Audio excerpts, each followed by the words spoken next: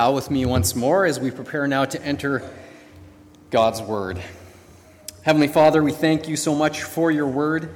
We thank you that it is living and active, sharper than a double-edged sword.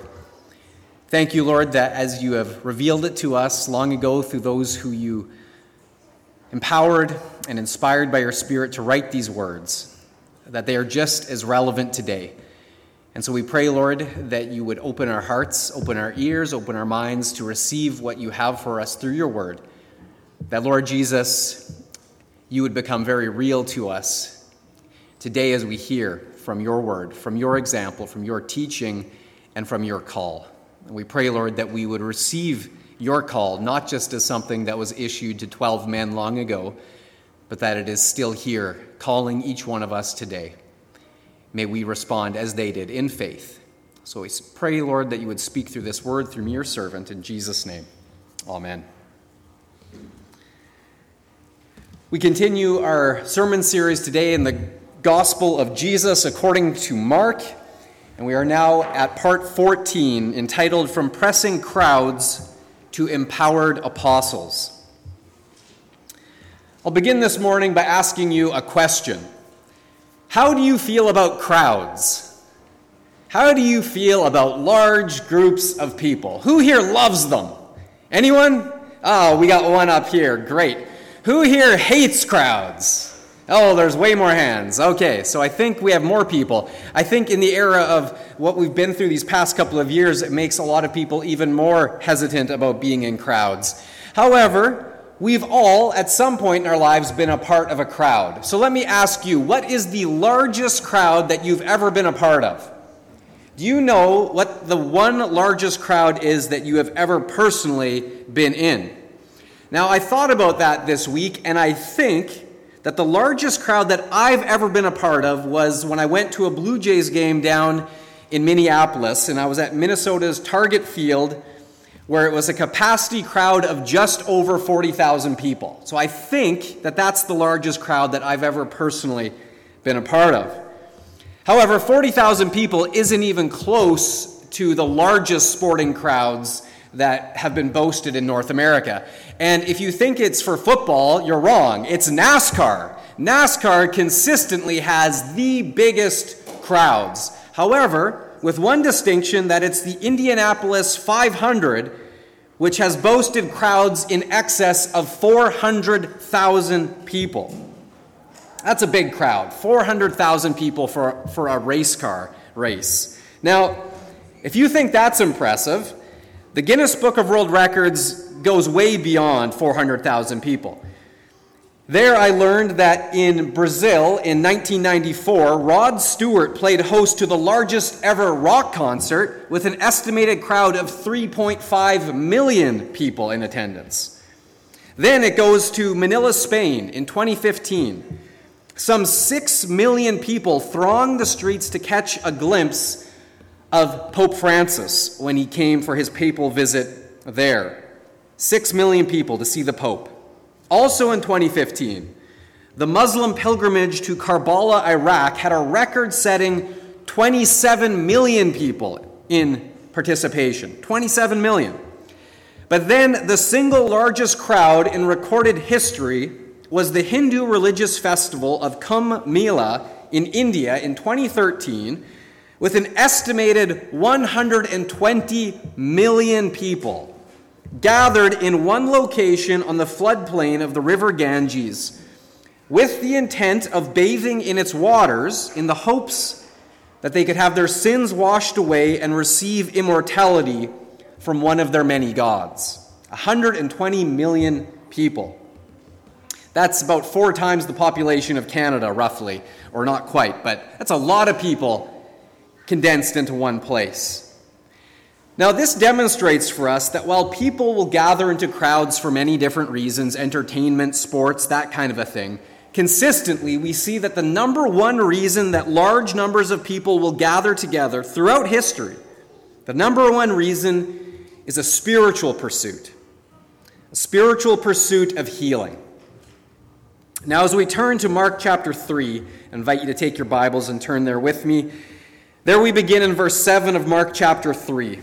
And we read the exact same thing was also true during Jesus' physical ministry on earth. Verse 7 tells us this. Jesus withdrew with his disciples to the lake, and a large crowd from Galilee followed. When they heard all that he was doing, many people came to him from Judea, Jerusalem, Idumea, and the regions across the Jordan and around Tyre and Sidon. Because of the crowd, he told his disciples to have a small boat ready for him to keep the people from crowding him, for he had healed many, so that those with diseases were pushing forward to touch him. Now, in these 3 verses, do you see the emphasis that Mark is placing on the crowd, the size of the crowd, and also the nature of the crowd? This was an aggressive crowd. They weren't passively hanging back. They weren't looking to sit in the back rows. No, they were pressing Jesus. So much so that the sick, it says, were reaching out so that they could touch him. And Jesus had to actually withdraw from them. Now, Mark doesn't give us exact numbers or estimates of how many people were in this large crowd, but in other accounts, we're told where Jesus fed up to 5,000 men, plus an unnumbered amount of women and children. It's fair that we can speculate that this crowd may have easily numbered in that 5,000 number as well. Whatever the case, whatever the exact number, there are so many people that Jesus and his disciples were pressed to the point of being crushed by the crowd, desperate to receive Jesus' healing touch.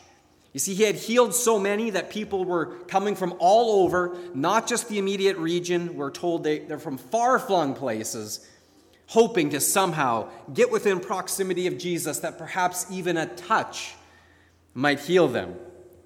And so finally, Jesus has some fishermen with him, of course. They say, hey, we'll bring the boat around. He gets in the fishing boat, he goes a little ways offshore and continues to preach to the crowd from the water. Now, while there were clearly thousands of people crowding Jesus that day, we will soon learn as we continue through the Gospel of Mark that the vast majority of these people in the crowd were not truly interested in becoming Jesus' disciples. They were not really that keen about leaving all behind to follow him. Instead, the primary focus of the crowd was in what Jesus could do for them. They weren't there to serve Jesus. They were there to have Jesus serve them. They wanted to see miracles. They wanted their diseases healed. They wanted their demons exorcised. And because of those things, which Jesus continued to do, he became incredibly popular. His fame spread across the land, and the people just kept coming. However, we also see that Jesus was not interested in popularity. Jesus was not interested in fame, at least for its own sake. We see this as we continue. Verse 11. Whenever an evil spirit saw him, they fell down before him and cried out, "You are the Son of God." But he gave them strict orders not to tell who he was. So here we see that the demons, fallen angels, who personally know Jesus from before their rebellion in the glories of heaven, they have seen Jesus in his unveiled glory. They know who he is, his true identity. And so they try to reveal that secret knowledge of who Jesus really was and is, the Son of God. But each time they attempt to do so, Jesus rebuked them and silenced them. And this is a repeated behavior. We also saw he did this with the demoniac back in the synagogue earlier in our series. Now, quite simply, Jesus did not need the demons' testimony of who he was. He didn't want them to be the ones bearing testimony to his true identity. Now, it begs the question, why? Because in the short term, you would think this would speed up the process, right? He is the Messiah. He is the Son of God. You would think that this would be to the crowd's benefit if they could hear, well, even the demons know who he is. Maybe this would speed up the process that the people would know who he is and begin to worship him accordingly. But we see Jesus did not want their testimony. And the main reason being that though it may have sped up a short-term process, in the long run, Jesus wanted the people to discover who he truly is, not from testimony of fallen angels, of demons, of evil spirits. No, he wanted them to learn his true identity by listening to his words, then watching his miraculous signs through the lens of the Scriptures. Remember, the prophecies in Old Testament Scripture all point to Christ. And so as he's fulfilling the signs, he wants people to put this together, that yes, this is who the Scriptures foretold. And finally, Jesus wanted it to be the inner work of the Holy Spirit, to do the convicting, to do the drawing, that people would finally come to faith in him and make that good declaration of faith that yes, you are the Christ, the Son of God, just as we see Peter do much later on. Now, we also see in this phrase with the demons that they fell down before him. Now, the way this is phrased in the Greek, there's a bit of wordplay in the Greek here, but the meaning is that the demons kept on falling down. In other words, this wasn't a one-time action, this was an every-time action, that anytime a demon-possessed person came into Jesus' presence, they fell down. This kept on happening. So in other words, what Mark is saying is that for the demons, standing before Jesus was and is not an option. Even if they wanted to remain standing in Jesus' presence, they simply could not. They must fall down before him. And this clearly demonstrates the authority and the power of Jesus as truly the Son of God. The demons knew this and had no choice but to humble themselves, prostrate in his presence. We continue on to verse 13. Jesus went up on a mountainside and called to him those he wanted, and they came to him. He appointed 12, designating them apostles, that they might be with him and that he might send them out to preach and have authority to drive out demons. Now, the word for called in verse 13, the full expansion of that word in the Greek is an urgent invitation to accept responsibilities for a particular task. So it's a calling to a specific task that involves responsibility. This calling also implies a new relationship to the one who is doing the calling. So there's a dynamic at work here that when this calling is given, a new relationship, a new level has been entered when you receive the calling in relation to the one who has called you. So let's say, just for a basic example of this, let's say you have applied for a job, and at this point you've gone through the interview and everything, but it's not yet official. But then you're called back by the employer, the potential employer, who says, we would like to call you into this position. Now at this point, you've gone through the process, it's time to receive the calling, but you could still say no. And the person calling you will not become your boss. However, if you say yes, you've now entered into a new relationship dynamic. You say yes to the position, now there's a new dynamic. This person is now also your employer and your boss. You've entered into something new. And so this happened here between Jesus and the 12. They were entering into a new relational dynamic. You see, Jesus wanted these specific 12 men to be more than just a part of the throng, more than just a part of the crowd. He called them into a close and personal relationship with himself so that he might then equip them, empower them, and send them forth as his apostles. In other words, they were to be his ambassadors, the ones who would bring his gospel message to the world, and they in turn would also cause the forces of Satan to flee, for he would defer to them his authority that like he could cast out demons, they too could now cast out demons. Now, I don't know about you,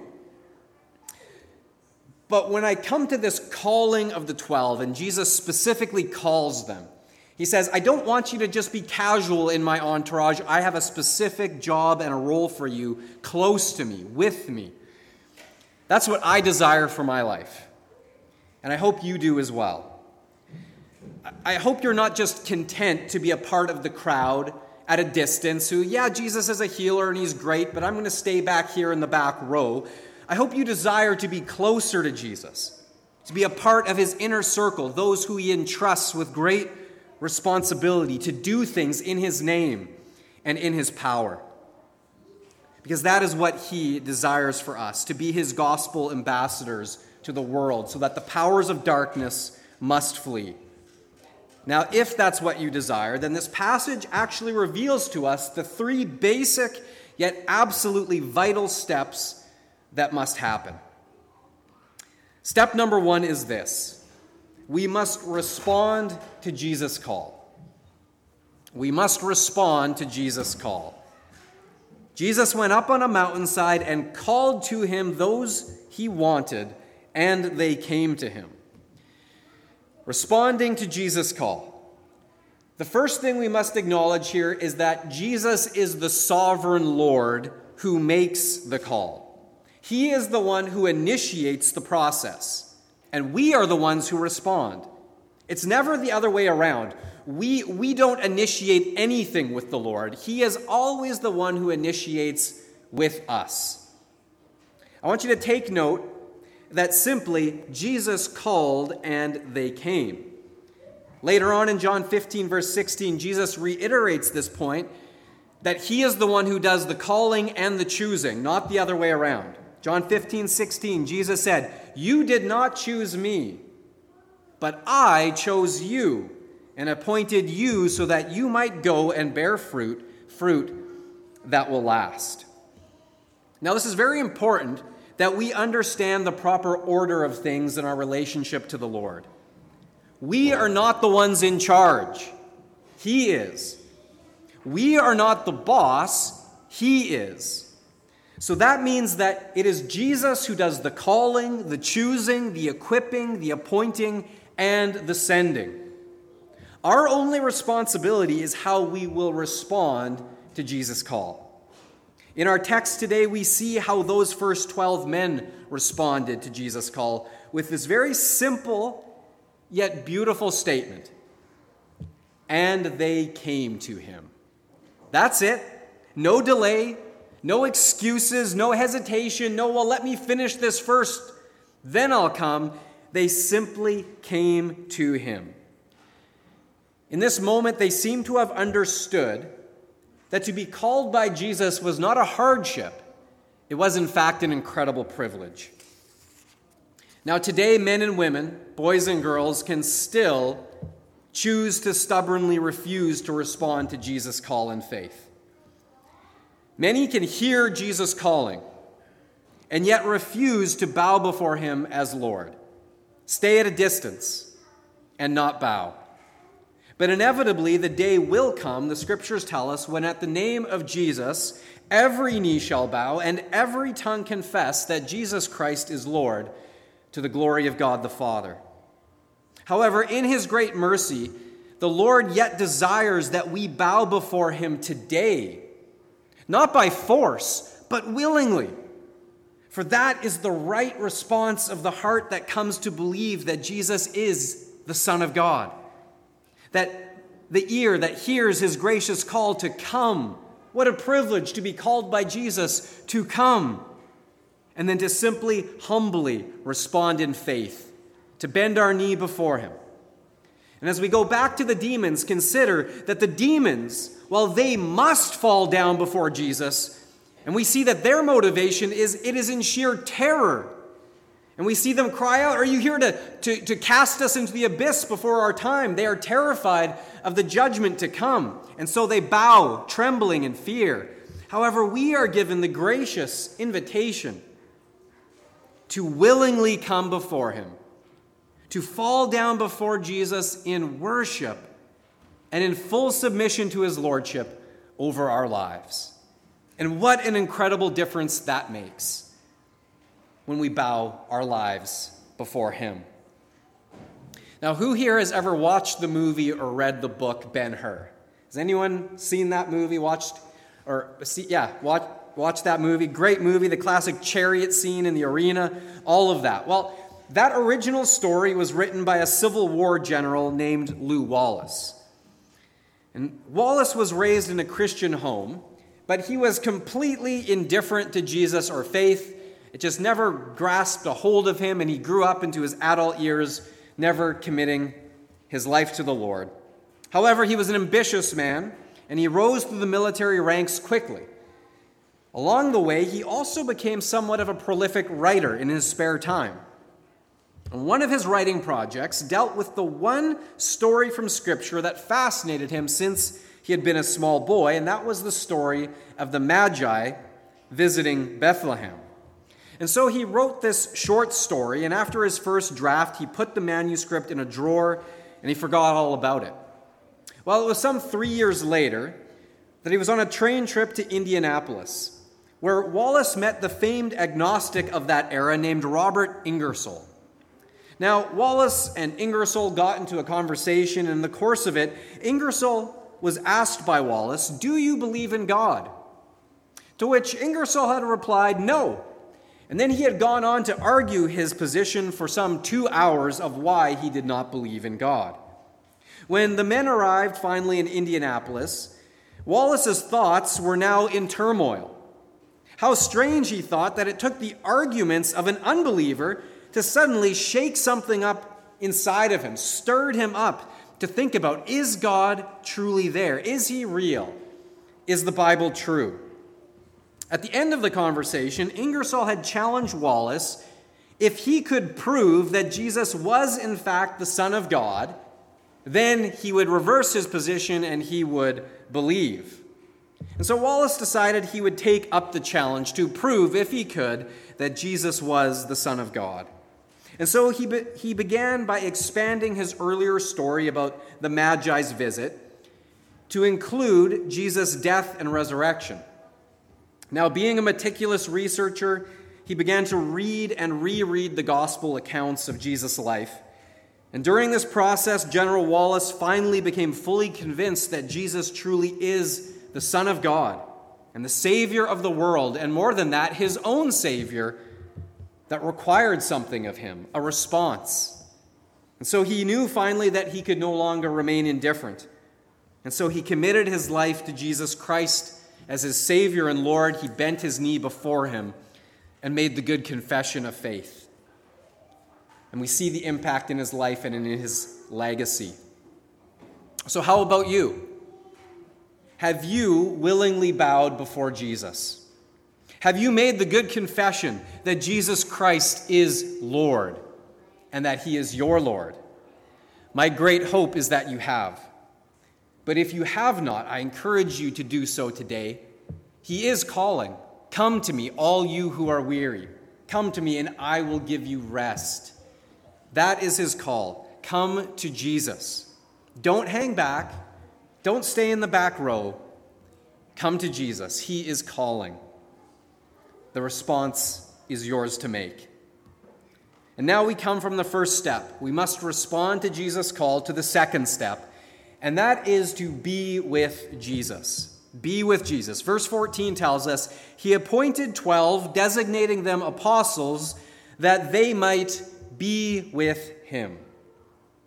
Now, this is the single most fundamental, yet often overlooked aspect of the Christian life. And that is simply being with Jesus. The main reason for this is that unlike those first 12 disciples, where being with Jesus was quite straightforward because it meant physically being with him. He was walking this earth in flesh and blood, so being with him meant being in physical proximity to him.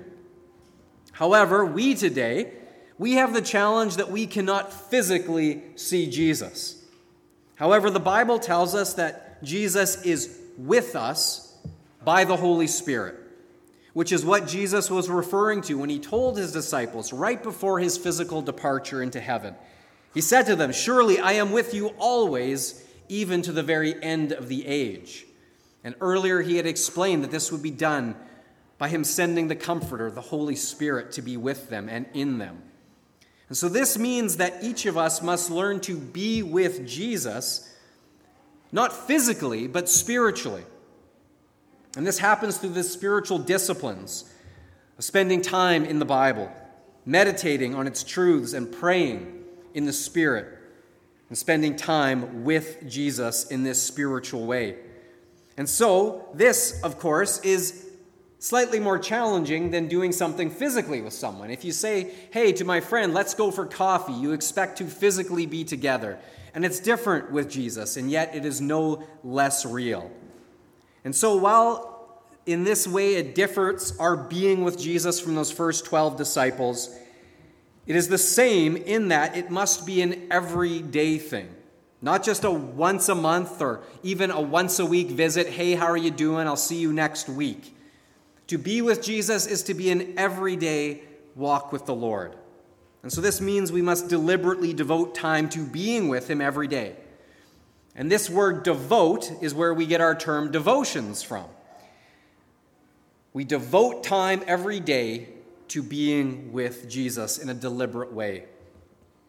There's an often told story you may have heard before where an area of Africa some Christian missionaries had gone to and had spent a great deal of time evangelizing the people there. And it had finally taken hold, and the church was beginning to grow rapidly.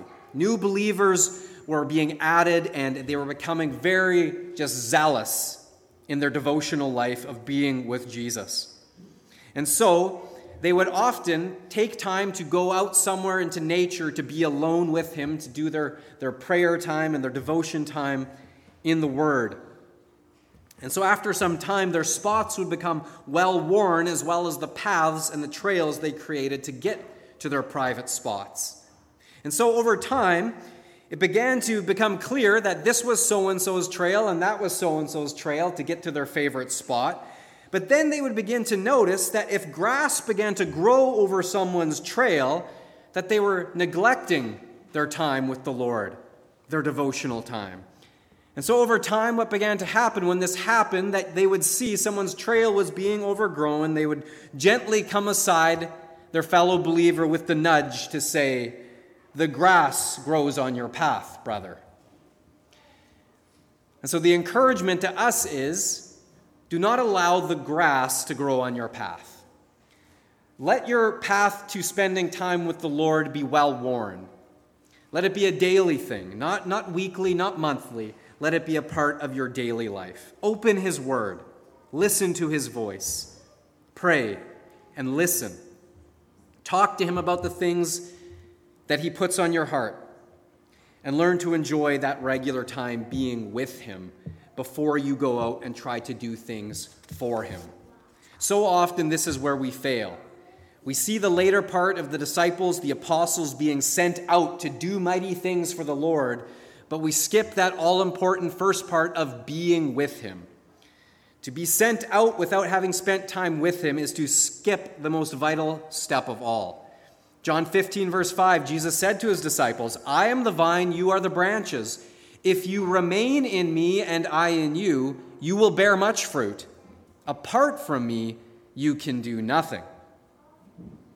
In his book, R.A. Torrey wrote of this, we are too busy to pray, and so we are too busy to have power. We have a great deal of activity, but we accomplish little. Many services, but few conversions. Much machinery, but few results. Now, it might surprise you to learn that Torrey wrote that about 100 years ago, but it remains just as true, I think, and descriptive of many Christians and churches today. My friends, if we are too busy or too distracted to spend time with Jesus, then we are just spinning our wheels if we try to go out and do things for Jesus. God's power comes not from more frantic going and doing and activity. God's power comes from that time alone with him. And it is from there that we are sent out. Which leads us to our third step, which is be sent by Jesus. So first we respond to his call, we spend time with him, and then we are sent by him. Verses 14 and 15. That they might be with him and that he might send them out to preach and to have authority to drive out demons. Now, for a lot of Christians, they're not sure which would be more scary, driving out demons or preaching. Which one do you think would be more scary for you, driving out demons or preaching? I think a lot of them would be like, it's pretty close. Now, while yes, On our own, both of those things should rightfully cause our knees to shake. When we are sent out in the authority and power of Jesus, however, we can do both of those things with boldness and without fear. Also, I don't want you to dismiss this word preach as only something that applies to pastors or people in my position up behind the pulpit. This word preach simply means in the Greek to proclaim or announce something. It was used of the king's heralds, who would go before the king to announce his message or that he was coming to the people. Now, the heralds, or the people who would go to proclaim the message, they never had to come up with their own message. They simply had to repeat what they had already been told. So while, yes, I as a pastor, I come and stand in this pulpit, I don't have to come up with my own message. I simply repeat what God has already told me through His Word. And so it is the same for us. As we go out, we have the gospel message. We don't have to make up something new. It is the same gospel today as it was yesterday, and it will be the same gospel of Jesus Christ again tomorrow. And as we go out, God, by His Spirit, He adds His blessing to the Word as we are faithful and obedient to go in His name and with His message. You see, this doesn't just happen here in this setting. It happened earlier this morning in our Sunday school classes. It'll happen later on this week in our youth groups. It's already happening and will happen in the Christian school and in other small groups as they meet in people's homes and study the Bible. It will happen in a very small, intimate setting around supper tables as families gather and have those little conversations every day about the Lord, and as parents deliberately lead their children in discipleship. This proclaiming, this preaching happens in a myriad of ways, not just from this pulpit. And so, if we limit preaching the gospel to only this pulpit, then we are severely undermining what Jesus intends for all of His disciples to be engaged in some way. And remember again, you don't have to come up with your own message. For the gospel of Jesus Christ is timeless. It does not change. It does not even need to be dressed up with some great eloquence or oratory skills. For remember, we must depend not on our powers of persuasion, but on the power of God, the Holy Spirit, to work through us, through His Word, to do the work in the hearts and minds of the listener. One well-known preacher of a previous generation named John Stott, he learned this lesson when he was invited once to preach at the University of Sydney in Australia. Now, John Stott was known for having this great booming preaching voice, great inflection, and great powers of persuasion. And so everyone was excited to hear this dynamic speaker. But when he arrived in Australia, he completely lost his voice, an acute case of laryngitis. And he described the experience as follows. What can you do with a missionary who has no voice? We had come to the last night of the evangelistic campaign. I was to be the keynote speaker. The students had booked the big university hall.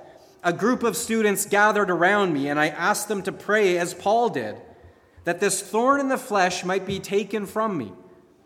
But we went on to pray that if it pleased God to keep me in a state of weakness, that I would rejoice in my infirmities in order that the power of Christ may rest upon me. And so as it turned out, I had to get within 1 inch of the microphone just to croak the gospel. I was unable to use any inflection of voice to express my personality. It was just a croak in monotone. And all the time we were crying to God that His power would be demonstrated through my human weakness. While I can honestly say that there was a far greater response that night than on any other night of the entire campaign. I've been back to Australia 10 times now, and on every single occasion, someone has met me who comes up and says, "Do you remember that night you lost your voice and you croaked into that microphone? That was the night I was saved." You see, God doesn't need special eloquence to reach lost people with the gospel. He just needs a willing voice that's been with Jesus, empowered by Him, with a dependency on Him, and He will do the saving. Lucy Swindoll once wrote, A friend of mine was caught in an elevator during a power failure. At first, there was momentary panic as all 7 strangers talked at once.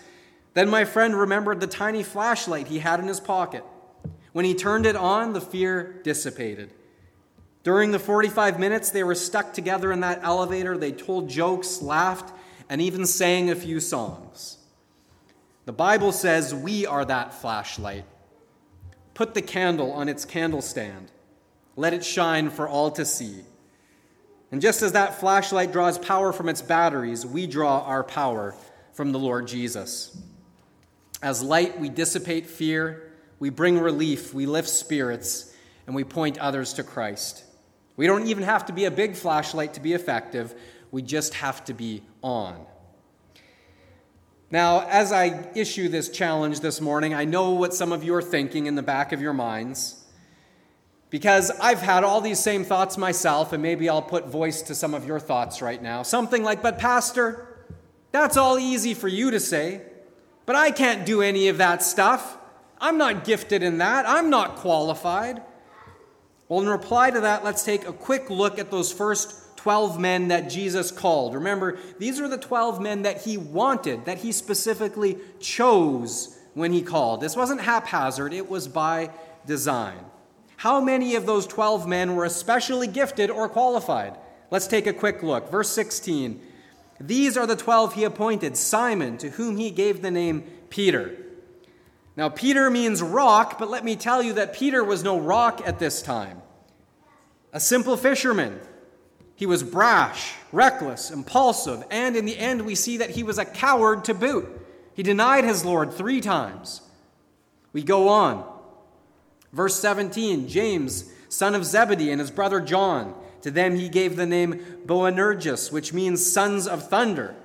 Now these 2 brothers, also simple fishermen, had the twin problem of pride and anger, always ready to call down fire from heaven on those sinners.